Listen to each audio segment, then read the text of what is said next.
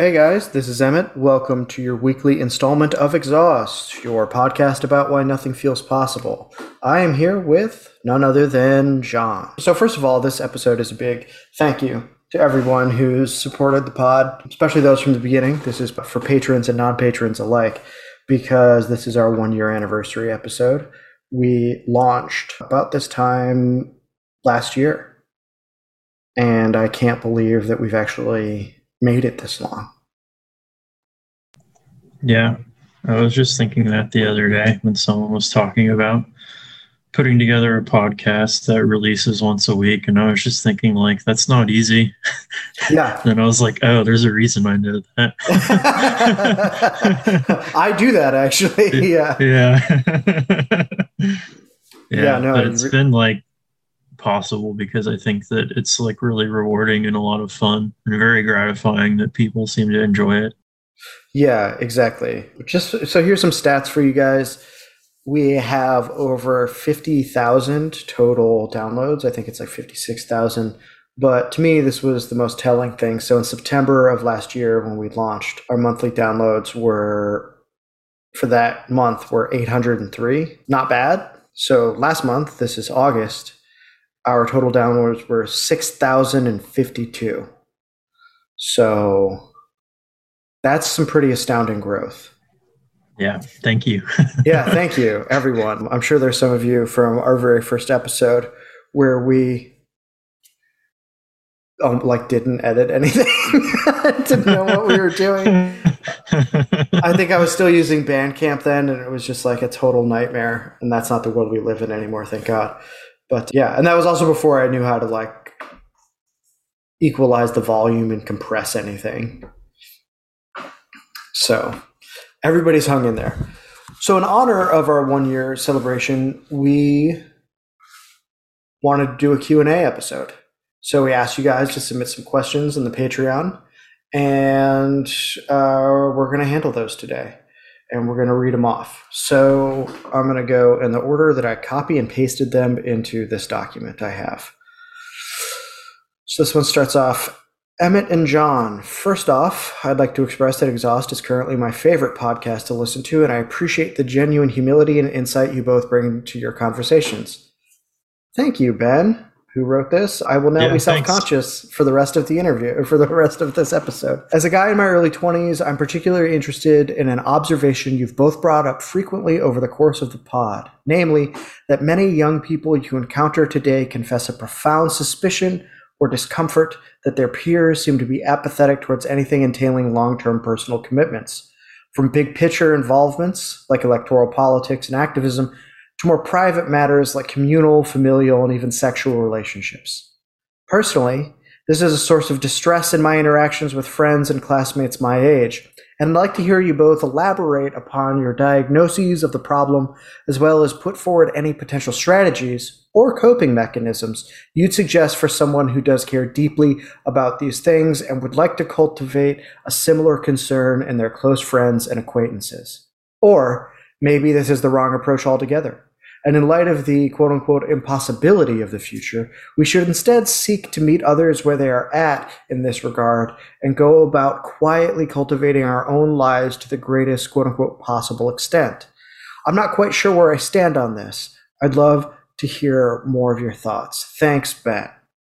So thanks again, Ben, both for the compliments and for the very difficult question that is interesting to ponder. I don't know, John, what do you think? Yeah, there's a lot there. I might want to take it in stages. Yeah, I think we'll have to. I think the first part, could you give me like the first clause again?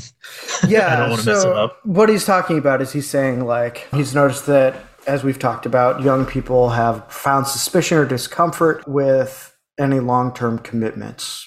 Those could be macro or micro. So he says this is a source of distress in his interactions with his classmates and peers, and he would like us to elaborate on our diagnosis of the problem, as well as put forward any potential strategies for someone who does care and would like to cultivate a similar inclination in friends and acquaintances. Right. Yeah, that's pretty tough.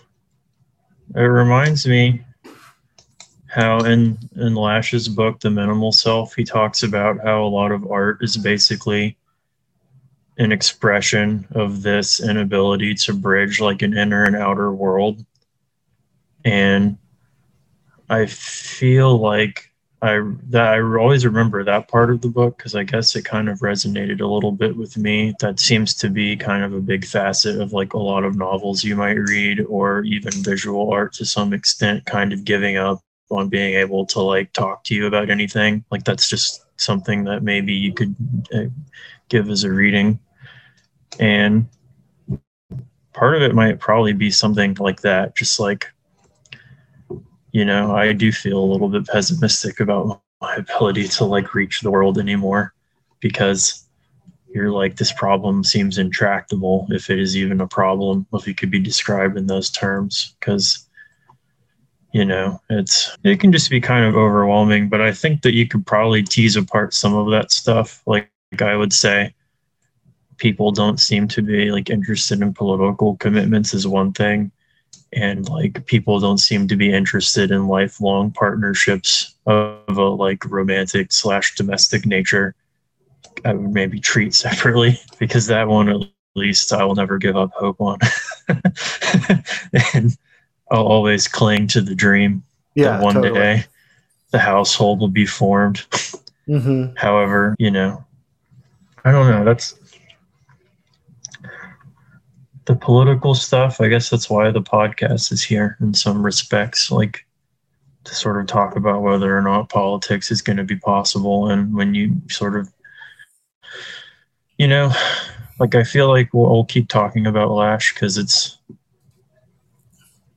and McIntyre because I think they both kind of did something pretty interesting. I feel like they both gave a typology of like modern ways of living and being, and one of those was like protest. And they both, I think, probably hopefully in different ways distinguish that from like classical political, whatever that means. But you know, like we'll say like, I don't know, some kind of active personal engagement with the act of governance, democratic politics, you might say, of some kind. They see those as like separate and not even close to the same thing. And I think that most people we meet today, if you are like, oh yeah, are you into politics? Are you political? Or you care about issues? If they say yeah, they're going to be probably of the protest type. Like that's Mm-hmm. pretty much almost hegemonically how, like I guess an everyday average person would understand that word, and how they could be involved in something would be like protest activity. And if you're not that interested in that and interested in thinking and talking about like what's possible beyond that and stuff like that, it can often be very difficult to like find anybody who will even try like be able to get on that wavelength with you, which I don't think is their fault or anything. It's just like it takes a lot to get there from where you start out being born and raised like in America these Mm-hmm. days. I don't know. What do you think about that? I feel like I need to have my thoughts bounce around a bit more. No, same. I mean, yeah, obviously, I hold out the hope for romance that John does.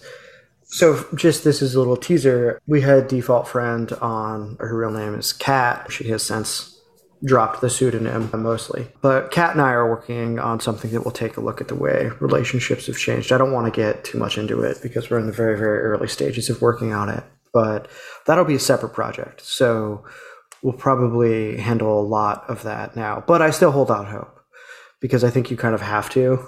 Otherwise, it's just like it's like too blackpilling to not believe in love. Like it's like I can't do it. Yeah, a couple of the most recent like Curtis Yarvin newsletters have turned into a dating column Mm, where he answers like questions about relationships. But his read is that once people are into their 30s, a lot of the social programming drops away, where you mm-hmm, have this kind of like built in, like acculturated defense mechanisms against like anything that would require you to, I don't even want to say commitment, but like responsibility. Like you'll have to commit to something, but then be bound by it, which is mm-hmm. kind of what the whole thing entails.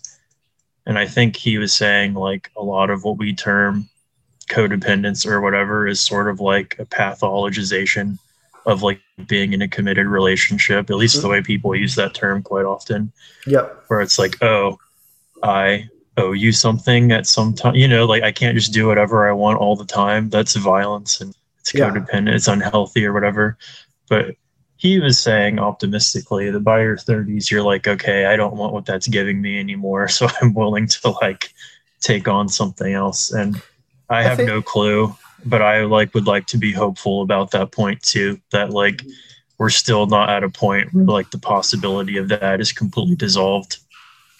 Because people like, I probably believe that deep down, like most people want that, especially the older you get and the more you face down the fact that like if you don't have something like that, then you're just going to be like a 70-year-old person who's alone. And like there's a that's there's a Jim Shepard story with a really dysfunctional narrator character as usual. And he has this great line that says, "The longer you go alone, the weirder you get, and the weirder you get, the longer you go alone." Which I think is pretty is pretty spot yeah. on. Yeah, so I still hold it out there. In my own experience, what Yarvin's describing rings true. I think what we'll see is like an uptake in people that remain disaffiliated deeper into their 30s, however. And that might have to do with some of the stuff that's happening in like the political realm, which I think is also basically the economic realm. In defiance of liberalism, I state that. And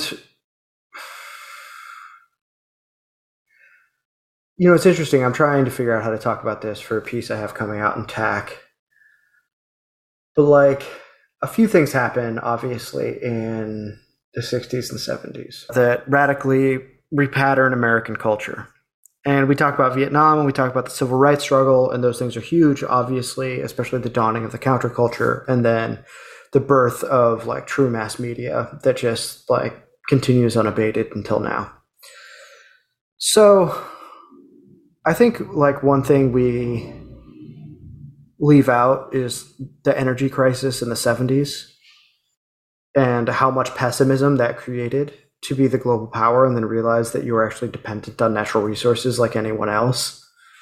And America had like decided, I'm using America like, synecdochically. I'm not saying, or whatever. Like, I'm not, what I mean to say, I don't literally mean like every American decided this, but it was culturally and politically typified by Nixon telling Khrushchev or whoever, like, oh, we want you to be able to pick your politicians, like you pick your fridge. If you go back to the Kyung Min Sun episode, we talk with him about that quote. And what I mean to say, and I think I brought this up in the last episode as well, that we just did.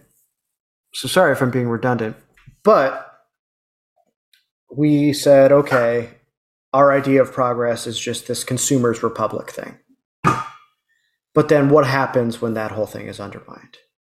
Well, what does this have to do with where politics are now?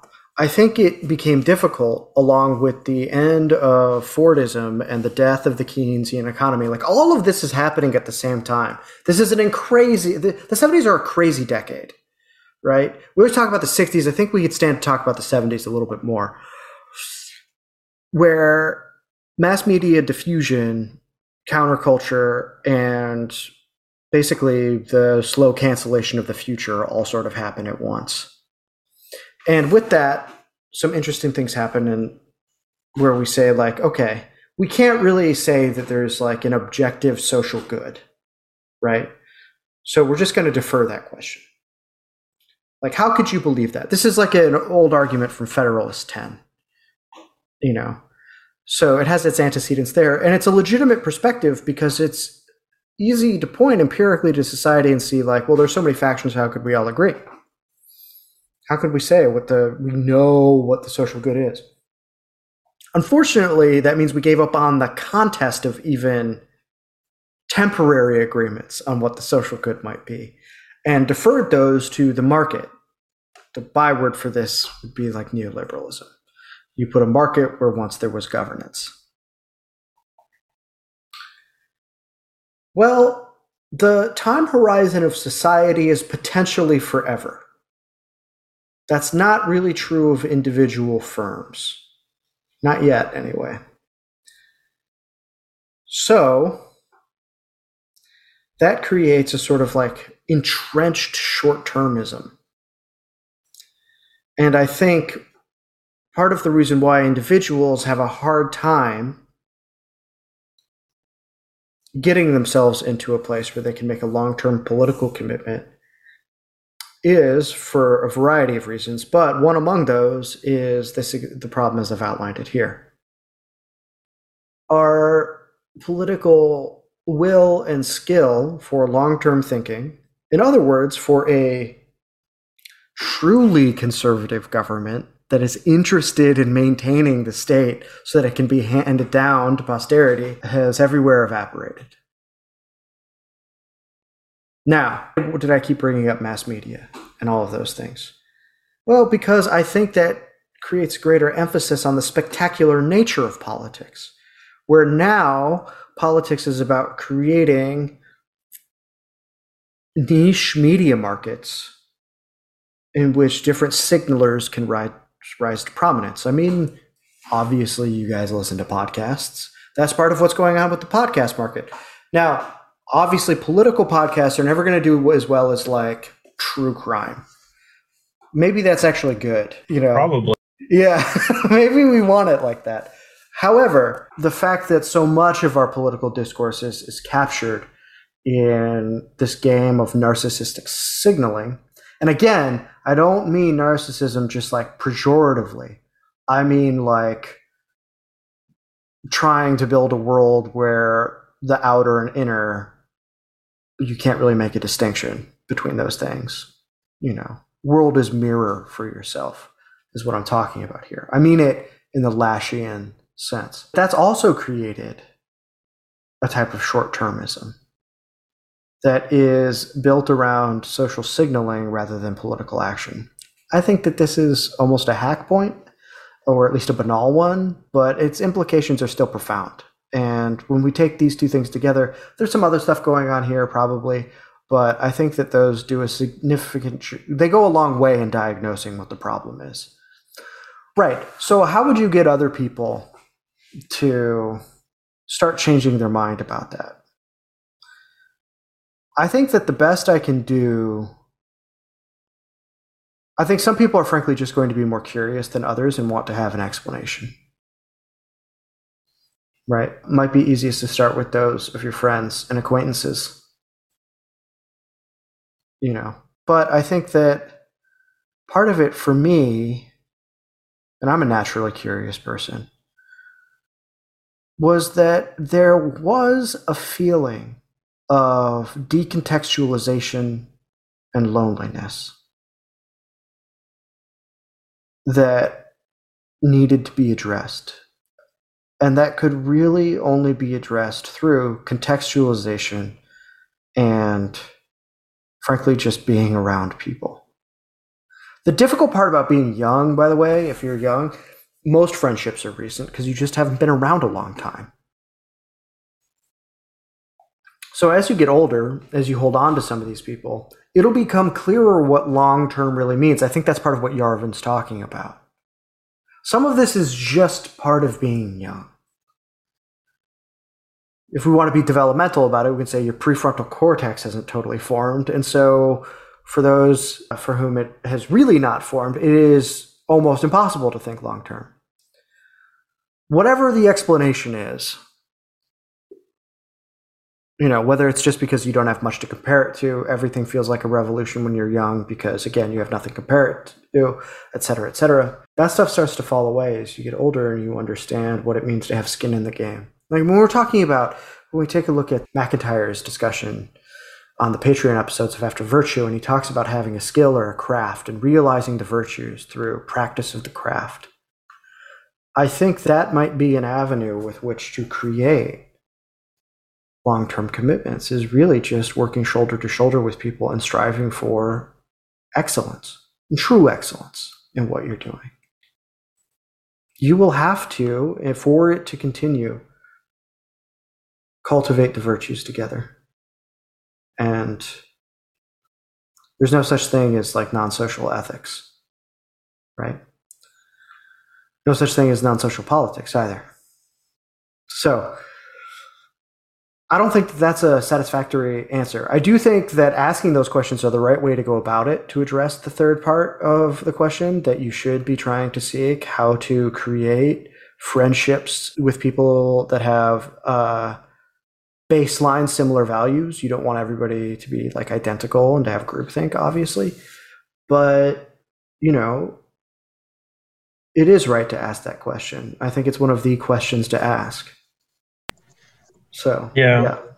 I think the relationships in your life that endure just will because of things like that, and the ones that don't just won't.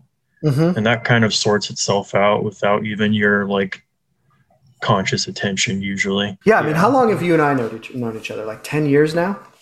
Yeah, at least. Something like that. I think this October, it's 10 years. I think next month. Yeah.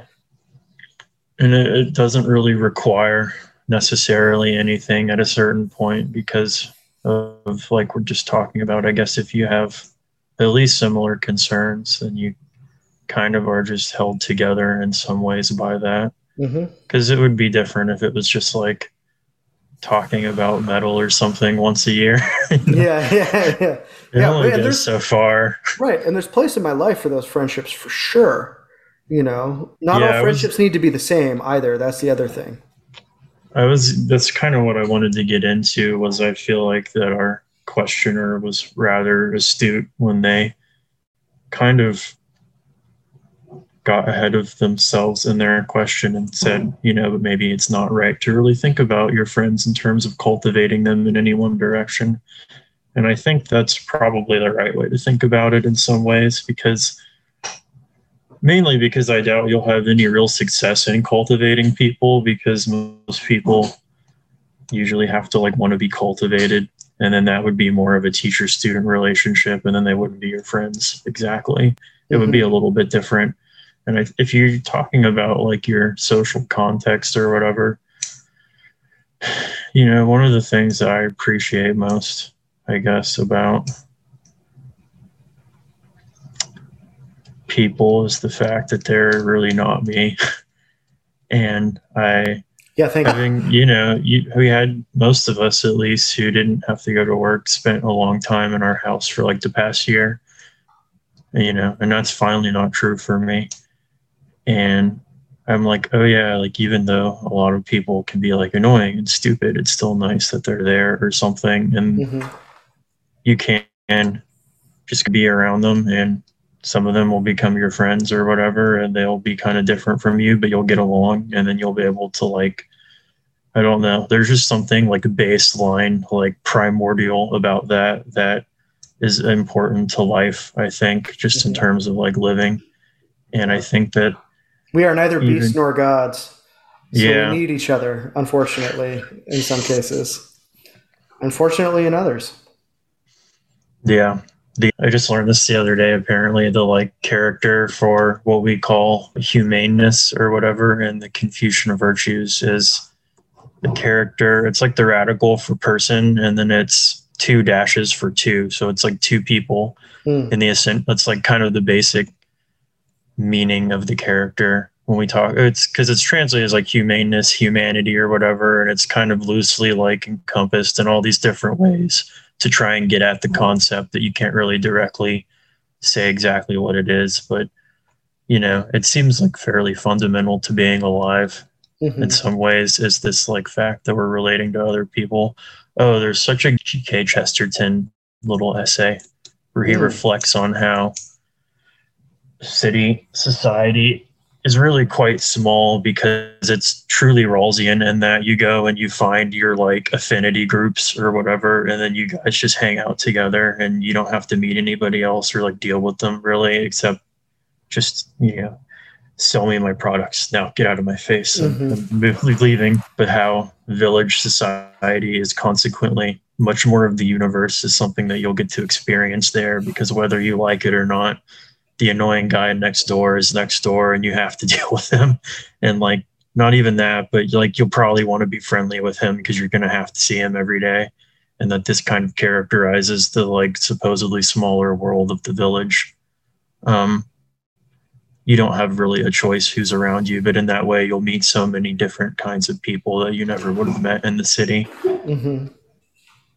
That really typifies like being in Tallahassee for me for sure. Yeah. Oh, yeah. But it's I don't know. If I can find or remember what the essay was, we can throw it up in the show notes if anyone's interested in it, but I don't know if we'll be able to do that. Yeah. Or we But can do an app on it if you find it later. I'd be oh interested in sure, talking yeah. about it.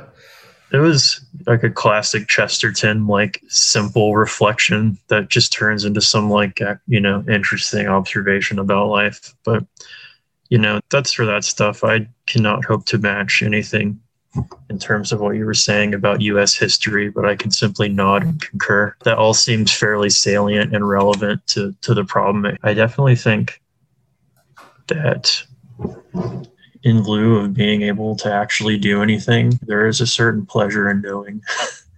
And Mm-hmm. I think that's something that we've probably keyed in on pretty early on in life is you aren't necessarily going to be able to like get your hands on something like this that's like a lot bigger than you by yourself and do anything about it. There is definitely like a general comfort in the fact that you can understand it more, like I'm sure most of the people listening to this probably find like reading pleasurable and like learning things pleasurable enough that they'll probably look into things that most other people would be like, oh, that seems really boring. Like, why would you do that? But at Mm-hmm. least for me, I'm like, oh, it's very fun and easy to me to do because it kind of makes my life better in some way that's hard to describe. Yeah. Like, I think that's the actual power of contextualization, like you were saying, on some level. Is it somehow makes it easier to deal with or accept because you can at least think about it and it's not as bewilderingly vague Mm-hmm. and awful any longer. Well, we need history to live. One thing that I know we will do an episode at some point is like Nietzsche's little essay on history for life, because I think that will give us a way to talk about some of the vaguer feelings that John and I are trying to figure out how to put into words. But it is amazing that you have to like come out and say like history is important for the sense of living a life, and like we don't have a lot of traditions anymore. We don't have a lot of like communities that are really held together and have like shared lore anymore. That's all gone away. So what was like more a social anchoring through history has atrophied. And one of the ways that we can counterbalance that is to seek out context for ourselves. So with that, we're going to move down the question pipe to a shorter question. This one is from Devin, who says, not so much a question as an inquest. Would you do an episode on Christian mysticism? I'd love to hear the Exhausted Boys rap about Simone Weil and Edith Stein, Tom Merton, Augustine, etc. Thank you for all the enjoyable discussions. I'm always looking forward to the next. Thank you, Devin. Yeah, I don't know, John, what do you think about that? Most of those names I don't have any familiarity with at all, except for St. Augustine, which I think he's cool. Yeah, he's lit. And I would be into doing an episode about him for sure. I recently learned a little bit more about him and his whole thing, and it's very congenial. I think overall, like there's just a lot there that I don't know. Early Christianity is really interesting. Yeah, I it's mentally I never was able to like differentiate it too much from like late medieval Catholicism or whatever. It was all kind of one big thing in my brain, like all Aquinas-y. But like late antiquity, Roman Christianity, like all that stuff, a lot less was settled. So it can get weird and interesting in like cool ways. And it's fairly overall, I guess congenial is the word. It's just like, wow, I'm not being like psychologically assaulted by reading this, which is true of so many other things. Yeah. I mean, the Confessions is pretty astounding. I've only read some of City of God. I think there's a lot to talk about there. They're a little bit overwhelming as projects, less so the Confessions. It's a shorter book. I don't think we will touch City of God. I don't think we could do it justice. It's just too big. But we could. Yeah, it would be like a whole. It would be like a seminar to do Yeah, that. yeah. I don't know how we'd pull that off. And there are certain things I would want to do before I would do that that would be of comparable difficulty, both because I have more familiarity with them and because I think they're more germane to the podcast. Thucydides being one example. But yeah, I think we could stomach some Simone Weil for sure. I think that would probably be the easiest and the most direct to some of what we talk about. So I'm a little bit familiar with her. I've got her selected essays in the bookcase, next to the bookcase on the right side of my desk. So I will take a look at that and find something, probably something from her book on like the need for roots would be important for what we're looking at. Her essay on the Iliad is amazing. I mean, I guess we could do that extracurricularly, so to speak. But I think to stay on theme, the roots segment from her selected is probably a good place for us to start. So yeah, definitely open to it. We'll go ahead and take that suggestion. We'll go ahead and say that we'll do some Weil, at least up front, and maybe we'll get to some Augustine. Okay, great. So thanks, Devin. This next one is from Carlo, who seconds Devin's inquest and throws in Teresa of Avila, also a character I'm very fascinated in. So perhaps. And let's see. Also something, this is from Carlo, also something I've been dogged with and slowly finding relief from is what seems to be an encounter with one's own notion of the infinite. Not God as such, infinity as described by things like digital cameras, Zeno's paradox, and perhaps divergently quantum computing, etc. More than anything, I'd be curious to hear both your thoughts on whatever illustrations, experience of worldly and or divine infinity you've found lastingly compelling. I totally adore the American Canon series. You guys are both wonderful. Thank you for your service. You never have to thank an enlisted man for their service, but I appreciate that. No, thank you, Carlo. And I'm glad that people like the American Canon series so much. That has been like a surprise hit of the podcast, which is delightful to both of us. So, yeah, the infinite. Where do we begin? Well, my interpretation of Zeno's paradox, which isn't original to me, but I think it's a demonstration of the fact that you cannot map discrete quantities onto a continuous quantity. Like you can do it forever because they'll never be one-for-one commensurable. And that's probably a very deflationary answer, but it's going to show the way that my mind is going to go with that question. Yeah, I don't know. It's infinite. That's probably something that I think could only properly be applied to God. Mm-hmm. If you like want to talk in those terms, no matter what terms we're talking in, that's kind of how I would look at it, because everything else is by nature defined and thus restricted by the fact that it's real in the sense that it was created. So whatever is like going to be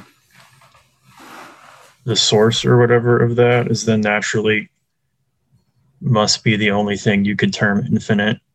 It was a reason I heard there was like a problem with calling things infinite numbers in mathematics because it's metaphysically incoherent, and that in fact you should call them indefinite numbers, because really the truth about them is that you don't know where they stop, but it's not that they don't stop, because by their very nature they stop.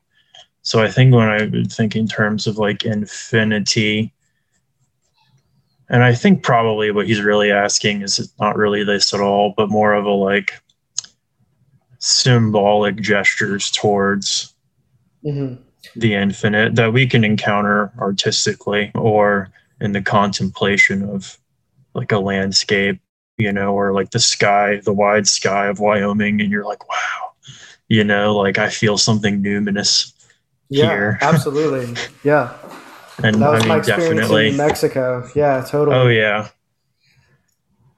There's really nothing like, I think, the desert in terms of getting a sense of like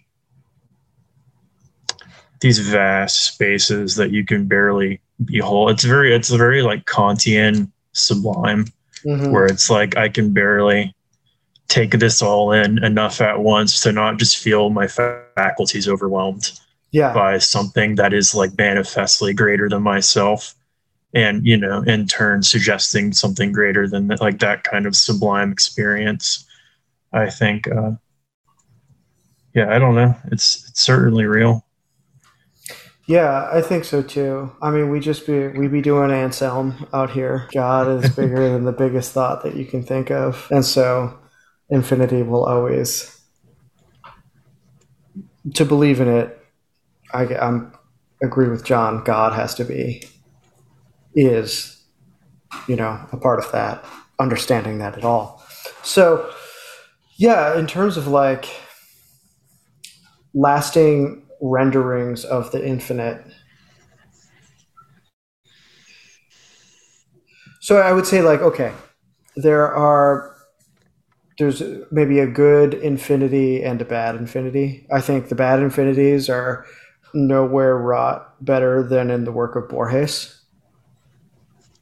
I think his like absolute terror at the problem of the infinite is palpable, real, and I think it has deep resonance for the world we live in today. Especially stuff on like the Library of Babel, that story. But if I'm thinking of the good infinite, Carl Phillips, one of my favorite living American poets, asks a simple question where he says, "Is it the branch in full bloom in spring, or its bareness and simplicity in winter that's more beautiful?"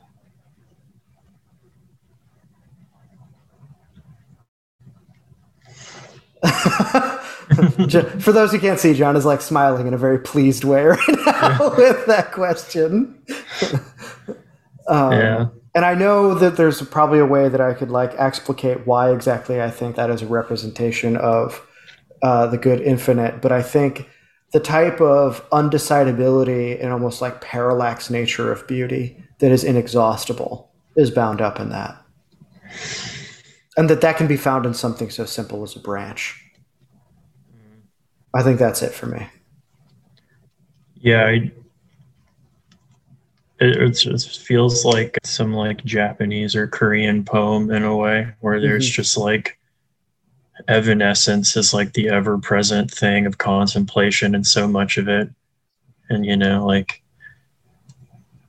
flower metaphors, the fact that they bloom, but then they won't again. And it's like, oh, or, there's yeah, like that's probably what I have enough experience with to at least mention stuff like various bits of haiku that are more contemplative than funny, which some are just kind of like funny, but some are, oh yeah, like obviously this is something that's about to die or something, and it's so beautiful. But I think in all that, and like deeply contemplating the evanescent, the unspoken thing is always the non-evanescent that like you're being reminded of by that, and sort of like this greater thing. But I think the truth of negative theology and poetry and every kind of way we have to talk about stuff is the fact that it's very difficult to directly mention. So you only mention it by not mentioning it. It's like the Tao Te Ching or something, like you're talking around it if you try to talk about it in some way or another. Yes, I think like I don't know why, but I keep thinking about the Pillow book. Yeah. Which I can't remember which century it's written in, but it's written by like a Japanese woman. She's a courtier in the imperial court, and it's just got these wonderful little snapshots. It's basically her diary, and there's just almost these aphoristic, impressionistic things of you just find yourself agreeing with her, even though she's just like asserting something about like she's like, it is so annoying when the dogs bark incessantly on a hot day, and you're like, yeah. That is annoying. She's like, it is wonderful when the handsome general comes in from the cold and his cheeks are red, and you're like, I too think that's wonderful with the handsome general's red cheeks. Yeah, there's something vivid about it. Yeah, and the it's vividness is like the argument. Yeah, exactly. Yeah, it's the universal through the specific, I think. So I think like a good way where to look for ways to interrogate this is Calvino's unfinished series of essays, 6 memos for the new millennium. There are only 5. He died before he could finish the last. And it goes into some of these qualities of literature far better than I ever could. But it touches on things like the numinous, on the concept of lightness, which all dance around infinity. And it imbues canonical texts with a sort of, I think, yeah, effervescent, like spiritual continuity is the sense you get when you read that. So it's a short book too, so worth checking out. I guess my brief offerings in the world of visual art would be like a lot of Islamic architecture. I guess art and architecture aren't that distinct pre-modern times. So you go look at like a nice mosque, there will be some art on it. It'll all be non-representational. So in a way, it'll be quite like interestingly pseudo-modern in the way that it will be gesturing towards some kind of infinitude in these geometric sort of things that they like to play with. So I think looking at those buildings, actually, some of them are pretty like phenomenal. And if you got to go to one, that would really be like it in terms of that. And that's I also like the like heroic male landscape artists of the West of America. Hell yeah, dude. Hell yeah. Well, I also like I mean, if you look at a good Georgia O'Keeffe from the West. Oh, yeah. I mean, her Santa Fe period is like, buddy, like, I didn't really get it until I lived out there. And then I was like, her eye, I mean, just really something else. Or who was I talking to about this the other day? When I go to LACMA with my wife, there's like one painting that I always need to see, and it's like Cezanne's like bowl of peaches or something like that, and it just like just fucking destroys my life every time I see it. It just ruins me. It's like so perfect. It's like that dude saw the like platonic form of whatever the spiritual like element of this like bowl of fruit. Like it's just insurpassable. Yeah. So, there's a lot of stuff out there like. So thanks for the question, Carlo. I don't know, maybe we addressed what you're talking about. Either way, I hope it was helpful and thought-provoking. So we're going to move on to another question from a guy named John. This was not covertly submitted by John, my co-host. Okay. He says, what Marx have y'all read, and what do you think about the dialectical materialist method and the Marxist concept of class struggle? As a Marxist, I love your pod and would really love it if y'all did some EPs on Marx and Marxism, or a reading of the Manifesto or Civil War in France, or some chapters of Capital. Any chance that could happen?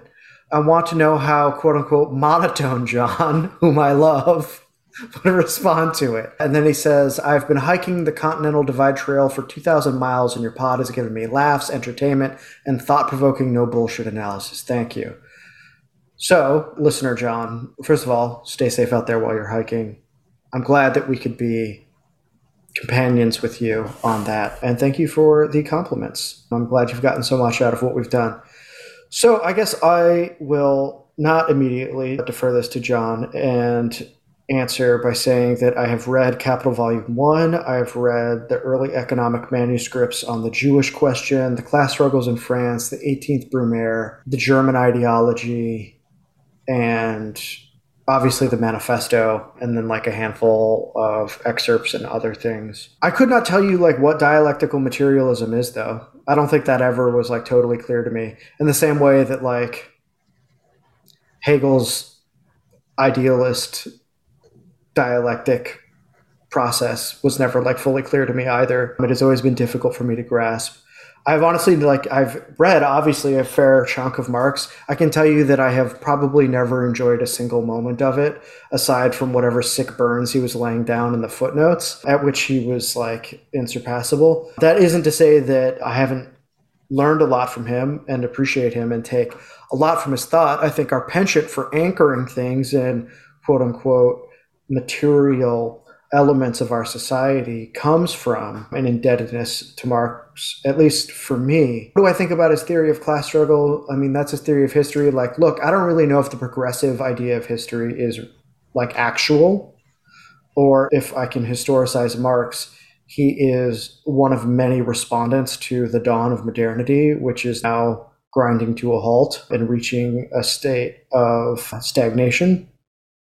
Perhaps he saw that coming. I mean, people attribute or debate over what you can attribute to Marx to the extent that, like, I don't really know anymore. I find the like Marxism discourse very confusing. Most leftists that seem to abide by what they would call a dialectical materialism really mean that they understand how, I don't know, class interacts with electoral politics. But, a lot of these people seem divorced from how like major industries work or whatever. I don't know if that's part of dialectical materialism. Maybe it is. Because, like I said, I just haven't been able to grasp it. Though I greatly admire what Marx was able to do. And as I said, he's made an indelible imprint on my parsing of the world. Yeah, I definitely.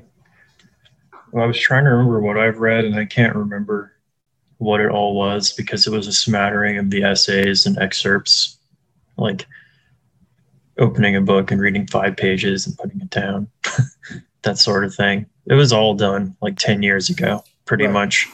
And I read more of like Lenin and Stalin and Mao. Yeah, you did. And Lin Biao, whoever else, I don't know. Just all like, you get on Marxist.org and you start surfing, which there's some interesting people on there. Mm-hmm. Who was the like decorative arts guy from England? Oh gosh, he did all the patterns. He had like a printing press for like antiquarian, like medieval looking manuscripts. William Morris. Now there's an interesting guy. He was like a committed socialist, but also like, loves Vikings, Englishman awesome. type of dude. So he married both of those in an interesting way. But we're talking about Marx, so yeah, I haven't read that much of him. I probably read more secondary literature about him over the years than I actually read him directly. So his influence on me definitely exists, but there's like some degrees of separation from him in my direct contacts, mostly, I would say. The way that I understand him is kind of, to be a little reductionist, he's like the really interesting version of like what happens if a guy read Adam Smith and Ricardo and Hegel.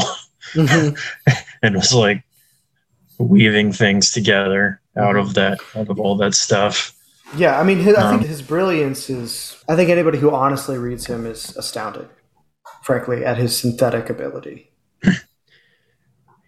The last thing of his I read, I think, was he was like describing Schelling giving some speech or something in Germany when he was like kind of doing some kind of ascendance in his career finally as an older person or something. And all I remember is that he had some really like intense owns for like a handful of people in it. And that's pretty much all I got out of it that I could like retain. But yeah, I mean, so I would certainly be interested in reading more of him. I have not for a very long time seen myself as somehow internal to some kind of ideology that he represents or like a member of. Yeah, I mean, I couldn't tell you what dialectical materialism is either in like a nice definition, but I probably am not a subscriber of it. I'm not really a materialist. So that would just be the easy way to answer that, I think. Speak on it. Speak on it. I don't disallow non-material things in terms of that kind of thing. There is a great, I think it was well put. There's like a Harvard history of China, and they have a bunch of books for like different dynasties or sometimes 2 dynasties, one book. And I think in the one for the Ming and the Yuan dynasty, which was like the Mongols and then the Mongols getting overthrown and then the Ming being in charge. And there's like Canada Mike was talking to me about it. And he was like, yeah, there's a passage in it where he says, people back then believed in dragons and thought they saw them. I don't know what that means, but we're just going to treat it as if it was going on and like talk about it in that way. Like we don't have to come down on the reality of that or not, or try and subjugate a people who are no longer alive to our regime of rationality as if that could somehow be like, relevant to studying how they were understanding something. And I think that and kind of encounter with that sort of historical perspective, because I saw much the same thing when there started to be, in the study of like the early Middle Ages, more of a willingness to make use of saints' lives, because initially it was just like uncritically use them, and then it was like, oh, they're all lies, we can't trust anything in them. And then there was kind of a somewhere in between those two things in terms of treating them as a historical source. But I think that what all of this is kind of like getting comfortable with ambiguity and getting comfortable with the fact that things are certainly possible that I have never seen or experienced. So that, in brief, is how I became a non-materialist. I mean, well, if I really talked about it, then I would seem crazy. So I won't get into demons or angels. Fair enough. Yeah. I mean, yeah, in terms of like whether or not we'd read Marx on the show, if we're going to read anything, it'd probably be one of his shorter works. We could probably get the most mileage out of like either the German ideology or the 18th Brumaire if we were to do that. Yeah, I think both of those would be fun because they're both the like things that I should eventually read or reread. Column for Marx. Totally. I'm also under the impression that he needs to be retranslated in English. Not that I know a lick of German. Yeah. But I just feel like maybe this is me just being a little whiner. But like I was putting side by side a translation I have of the Peloponnesian War that was written in the Victorian era and one that was written more recently. And obviously the prose was easier to handle than the more recent one. And there were exchanges. There was a great beauty to that. But that, yet again, if you compare that Victorian one to, say, Hobbes's translation of the Peloponnesian War, you've got a whole other series of problems on your hand. So it's been a long time since anybody's translated Marx into English, as far as I know, and it would be nice to see someone try their hand at it. I think that would be good. I also think that it would create a revived discussion on the interpretation of Marx in English, which I would also be happy to see, even if I would never want to participate in that. That makes a lot of sense. Like newer translations are definitely not always better, but I think they're always valuable because you have yet another thing to then look at. Totally. And that's, so even if somebody did something and you were like, well, that's a lot of things you did are wrong and they suck, at least they provided you with something else to then look at if you can't read the original. So yeah, I've never thought about that, which is weird, but you're right. Like it would kind of make sense for that to be revisited. I think we're overdue, frankly, and I encourage anybody who's trying to do that. Okay, so I think this is the last question I have. Hi, Emmett and John. Congratulations on a year of the podcast, and thank you for all the episodes you've put out to date. Well, thank you. Ex.haust has been one of the biggest influences on my thinking over the past year, particularly ideas around preserving things for future generations. I can't tell you how heartening it is to read that. That makes us both very happy.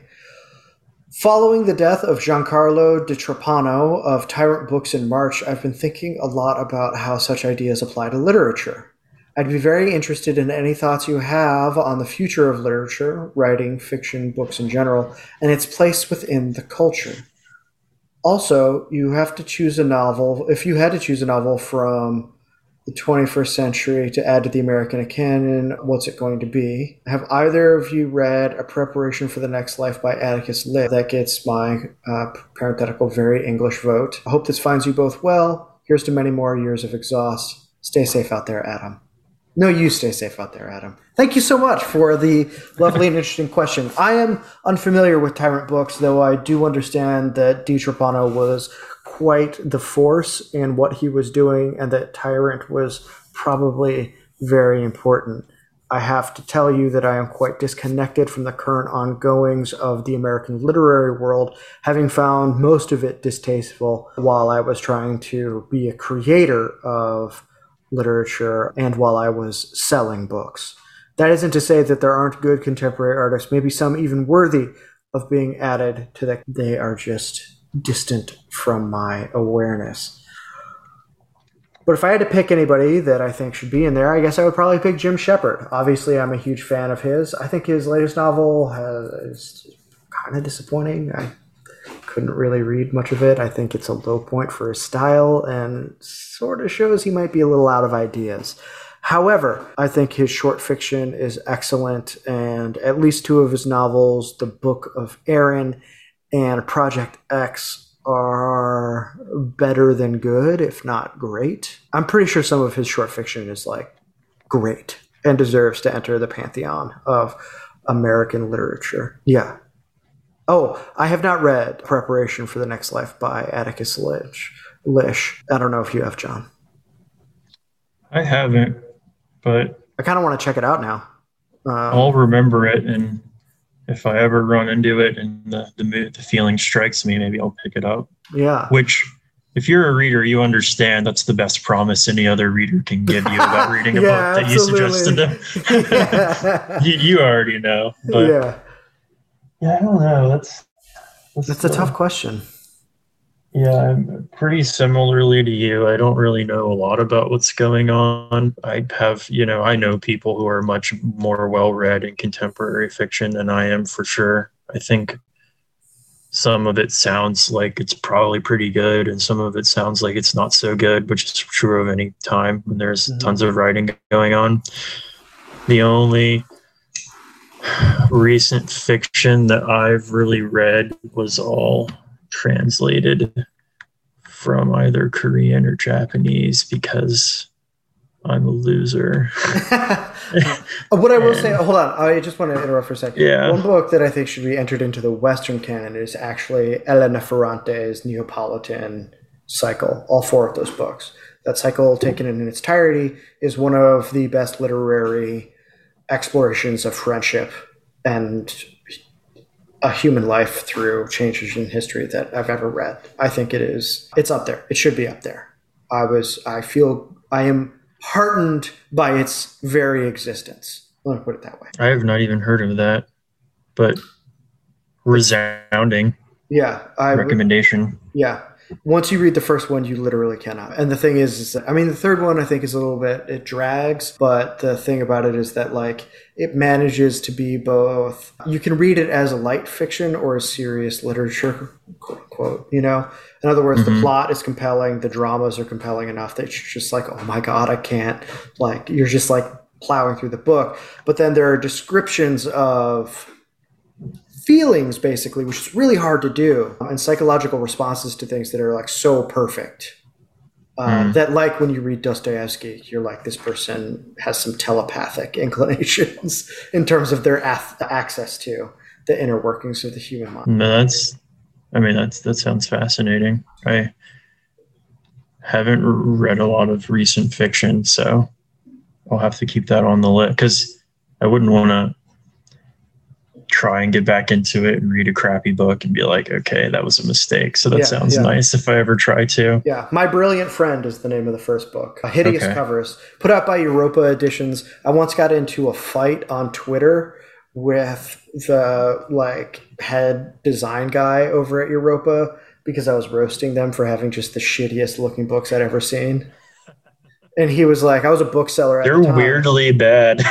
Yeah, and he was like, and he was just like, actually, like, we're referencing like the dime store books of great literature you used to be able to buy at the grocery store. I was like, your books are $20 for a paperback. You're not selling the same product. Like, they're well-made books. They could at least not look like shit. And then he was like, well, there's like a almost pornographic element to how like designed book covers look. I was like, yeah, I'm not asking you to like create art objects. I'm asking for this to not be hideous. Actually, I think if you understand the Byung-Chul-Han-ian negativity at play here, it's actually creating distance between you and thus reviving aura. I was like, yeah, no, this looks like clip art made on fucking the free version of Canva, you psychopath. Like, what is wrong with you? These could just be plain covers and it would be fine. He didn't want to hear that. So anyway. Oh, that's funny. Yeah. Well, my two books that I've loved that are recent, they're not eligible for the American canon because somewhere deep down, I'm like a Poe cosmopolitan reader. So this is world literature. It belongs to all of us in some respect. Han Kong's The Vegetarian. That's a book from Korean translated from the Korean. Yeah. And it's kind of, I think it's 4 distinct stories that all revolve around one woman from different people's perspectives as she kind of slowly descends into herself. It gets really weird, and it's kind of just like giving you an interesting look at least a blurb would be like a female Korean perspective with a little bit of like magical realism or something like that. Yeah, But yeah. it was profoundly strange and disturbing by the Yeah, my end. wife said it really weirded her out. She read it and then she immediately like got rid of the book because she was like it was like too much. She was Yeah, like it was good. She was like, but I will never read that again, and I want it out of this house. yeah, it is definitely I would say an achievement. And the other one would be there's a Japanese writer who's been getting pretty famous for like the last 10 years called Mieko Kawakami. And she has a few things out in English now. But one I just read was called Breasts and Eggs. And that's actually like weirdly, there is a novella she wrote like a decade ago. And then she wrote like a novel and then put them both, like smash them together Whoa. with like a 1 page that's like, okay, your new section. And that's how you just separate the two. The novella half is like, I think, at least in the English, stylistically, like so good and so tight and like very impressionistic, like you might expect from a Japanese novel in certain ways. And then I got into the novel section, and at first I was a little like jarred by how different it was because it was written like so long after the novella was, even though it was kind of continuing that story. But once I was able to look at it on its own terms, it was I found it very like quietly moving is how I would call it. But the point is really not the plot, so it's even not even really a point going into that. It's just like it's a good read, and you know, it's not to say anything about it, but the only like recent fiction I've enjoyed, it's been like works of quote unquote feminist literature Yeah. from East Asia. It's But from it's East like, Asia. yeah, that's you just go where the truth is, I guess, I guess, yeah, artistically you or have otherwise. to. Yeah. And Hold on, let me grab something real quick.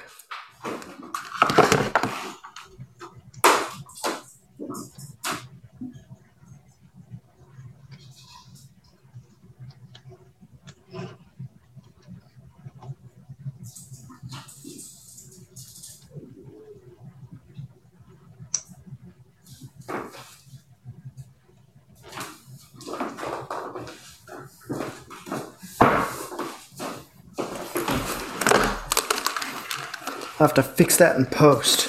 But I was thinking about one of my favorite novels, maybe ever, but that has come out. And I'm pretty sure this novel was like likely commissioned by the CIA or something. But it's really good. it's Adam Johnson's The Orphan Master's Son, which takes place in North Korea. And I think it's just astounding.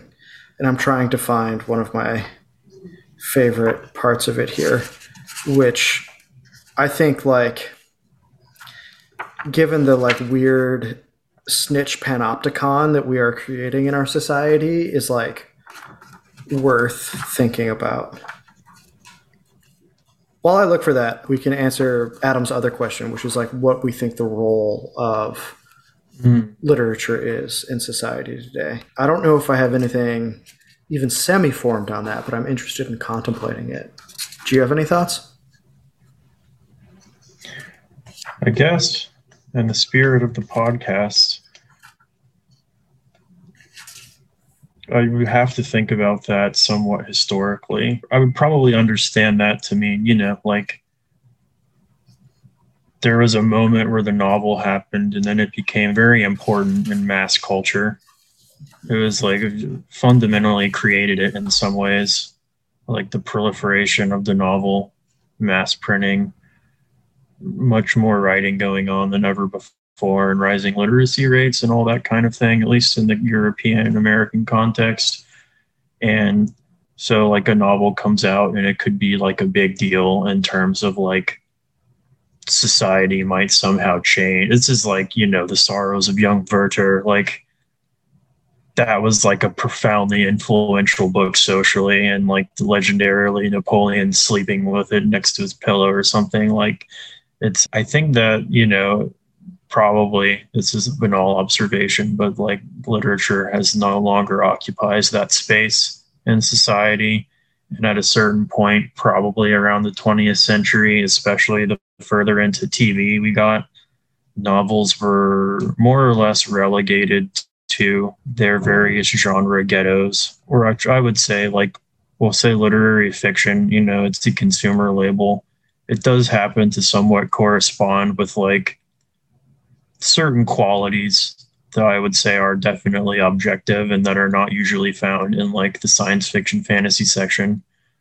So I'm not going to say that it's only a consumer label. It's a Yeah. consumer label that happens to correspond to like things that are real. But nonetheless, it's like the hot topic sort of thing where it's like you go to the section that's made for you because of who you are. Like it's been folded into the whole identity consumer thing. And so people will kind of self-select or sort of as like, oh, I'm a reader of this or whatever, so I'll read these books. So then the reach of books is really confined to like a subculture now of our society. Hmm. Like it's very difficult to say that under those circumstances how meaningful it could be on a social scale, which maybe it doesn't need to be and shouldn't be. Hmm. It certainly is not going to be anymore. I mean, I'll just go ahead and say that I don't think there's going to be like a literary resurgence or anything in terms of a reading public that is going to have some kind of like big tent titles that they're all going to be aware of at the same time. Hmm. Because, if you, not that I'm saying like we need a great books education, or I don't even want to talk about that, but just saying that when there was one somewhat, then it was sort of at least like education forced everybody of a certain class, at least, who went to like university or whatever, prep school.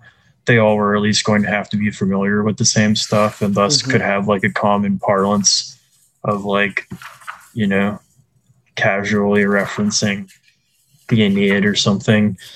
And that more or less is now also a subculture and not really required. Like we're not predicating your social advancement as like an administrator, governor, or something on whether or not you memorize significant sections of Homer Mm. anymore, which that was kind of the defining imperial ideology of like the British Empire was you can't govern if you can't read Latin and Greek, Yeah, right, obviously. exactly. And you And couldn't read the so great books that would allow you to think about how to govern. you could never rule in India without that. Yeah, yeah, or in Confucian China. Like, I mean, so much of that was anchored in a type of scholarship. Yeah, I think it would be, that's something I've thought about is like in the late Roman Empire, it was a kind of similar situation where you had an elite almost entirely defined by the fact that they had a literary education and could write very long poetic letters to one another in a very, I think, artificial, like not, like an artificial style, as in it's like it's very affected and only for writing that kind of thing. And then with the end of the Western Empire, they just like disappear very quickly Yeah. once a warrior elite takes over. But so there are periods where like letters are seemingly, to wrap this all up into some kind of meaningful point, very socially significant in ways that might even seem strange to us. Like I don't think it would be easy for us to really understand today what it would mean that like really in order to be a part of the like uber elite, you had to like be hyper familiar with like Virgil and Cicero. Yeah, I mean, I'll put it this way: like, there's a book someone recommended to me on this very topic called Highbrow Lowbrow, which is about the creation of cultural elitism in America. And one of the things it looks at is how ubiquitous Shakespeare was in American culture across class lines in the 19th century. And that slowly that starts to change. That's interesting enough that I definitely need to pick that up to better understand how to even answer this question. Because in order to say, like, what role do I think it should play, I would like to have a better understanding of what role it has played, which I think something is John is touching on here. Obviously, it's been quite significant, but the nature of that significance and how it has changed and maybe even shapes my understanding of it without even knowing it is important to consider. On that note, just for anyone who's among the interested, there's a good book. I'll try and find it about like working class self education in England, maybe United I Kingdom. saw that book came out not too long ago, right? And it was like, there were guys who were working in mines dying with Everyman's Library editions of Thucydides in their pocket and stuff. Yeah, I think that like the general verdict of that book that was by the late 19th century, those people like probably had a better education than most of the elite because I guess by that time like literary education was already kind of going down the tubes in favor of whatever. But it Yeah, was I mean, interesting to look at how because I think that one of the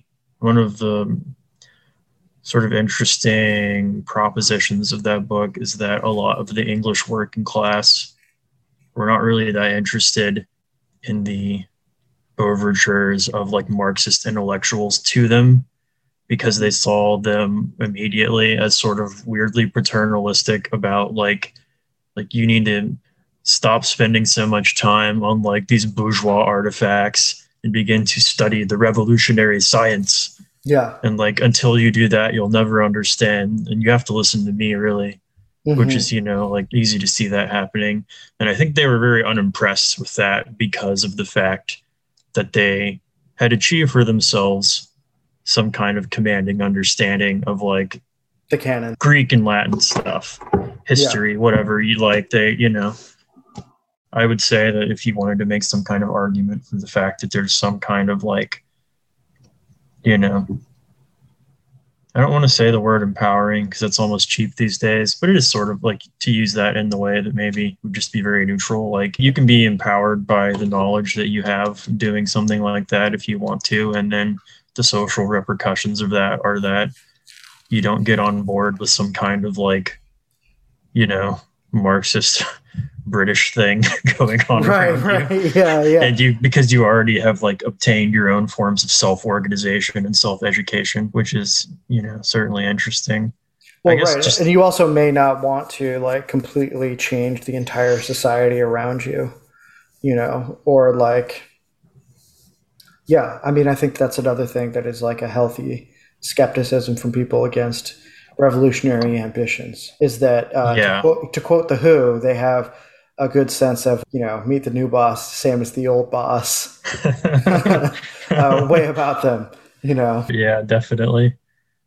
I guess I barely touched on it and I don't think I could, but I kind of agree generally with the idea and amusing ourselves to death. Is that it? Just, The like postman, yeah, there was a time when like just technologically, fundamentally, we were like more of a text-based society in a lot of ways, like stated in that way, I think that's generally pretty agreeable to anybody. And that due to, technological changes, we are now very largely an image-based society. And I think given that fact, it is difficult to imagine what like the future place of text will be for us. It'll definitely be, I think, interpenetrated with the image moving or not, as we have like memes. Brad Trammell has like a new art report yeah. out recently where it's all about how did memes replace fine art, essentially is what he's talking about. But I got it. I Yeah. think, Friend of the show, Sterling Bartlett, who we've had on, told me that I need to check that out. I'm no longer a Patreon subscriber to Trammell. I've been thinking Not that about, he's not worth subscribing to. Brad's great. I appreciate everything that he does, but I really need to watch this video. Is what I'm gleaning here. yeah. So yeah, I guess that's my like disconnected thoughts. I'm going to close out with this moment from the Orphan Master's Son. So this follows a few characters in North Korea.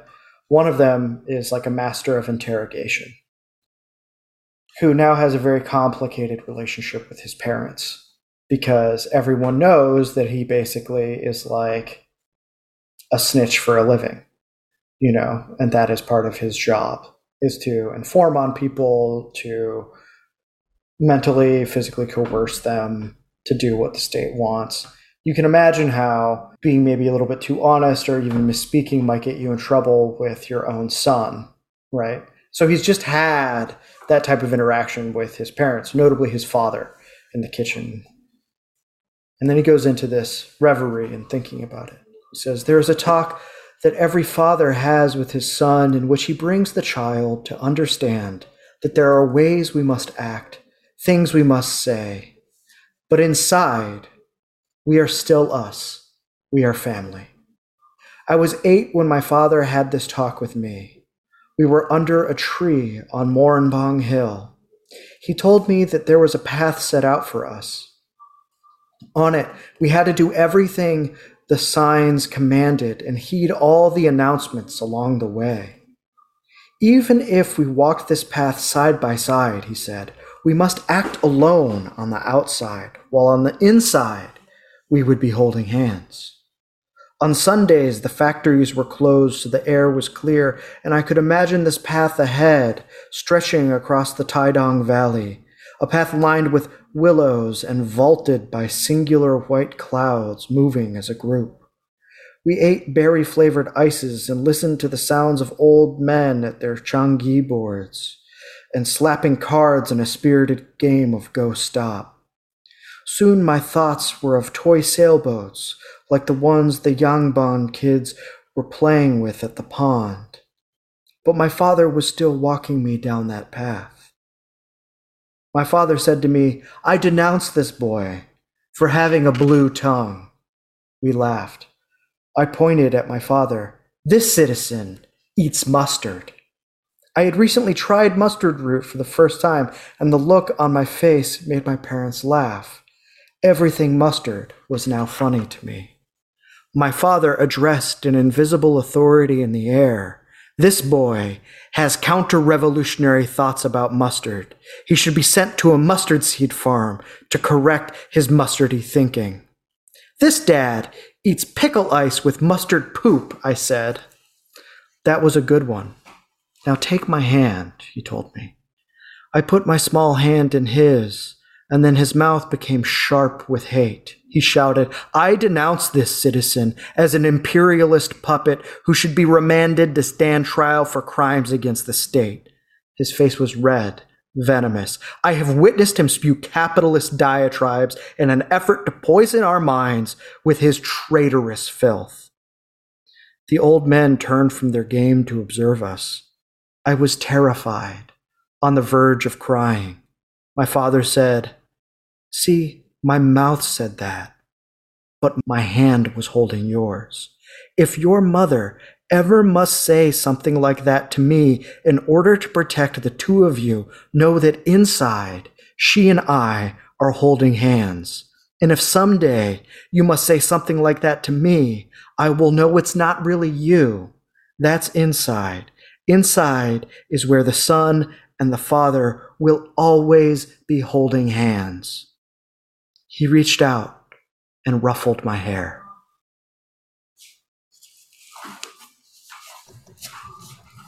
Yeah, that's devastating. Yeah, and it's kudos to the CIA. Yeah, it's like perfect prose. It's so good. Yeah. So I highly recommend that novel. I think we should be careful what we think about North Korea, but you can read that, and then you can follow it up with a dose of Bruce Cummings' North Korea. Yes, a absolutely. nonfiction work on perhaps some other realities. Exactly. Though Adam Johnson would be the first to admit that he dabbles in a little bit of magical realism in this novel because he has to figure out how to write a world that he literally cannot access. So, with that, thank you guys so much for the questions. Thank you for listening. Thank you for your support. We appreciate it. Happy 1 year. Stay safe out there, and we'll see you next time.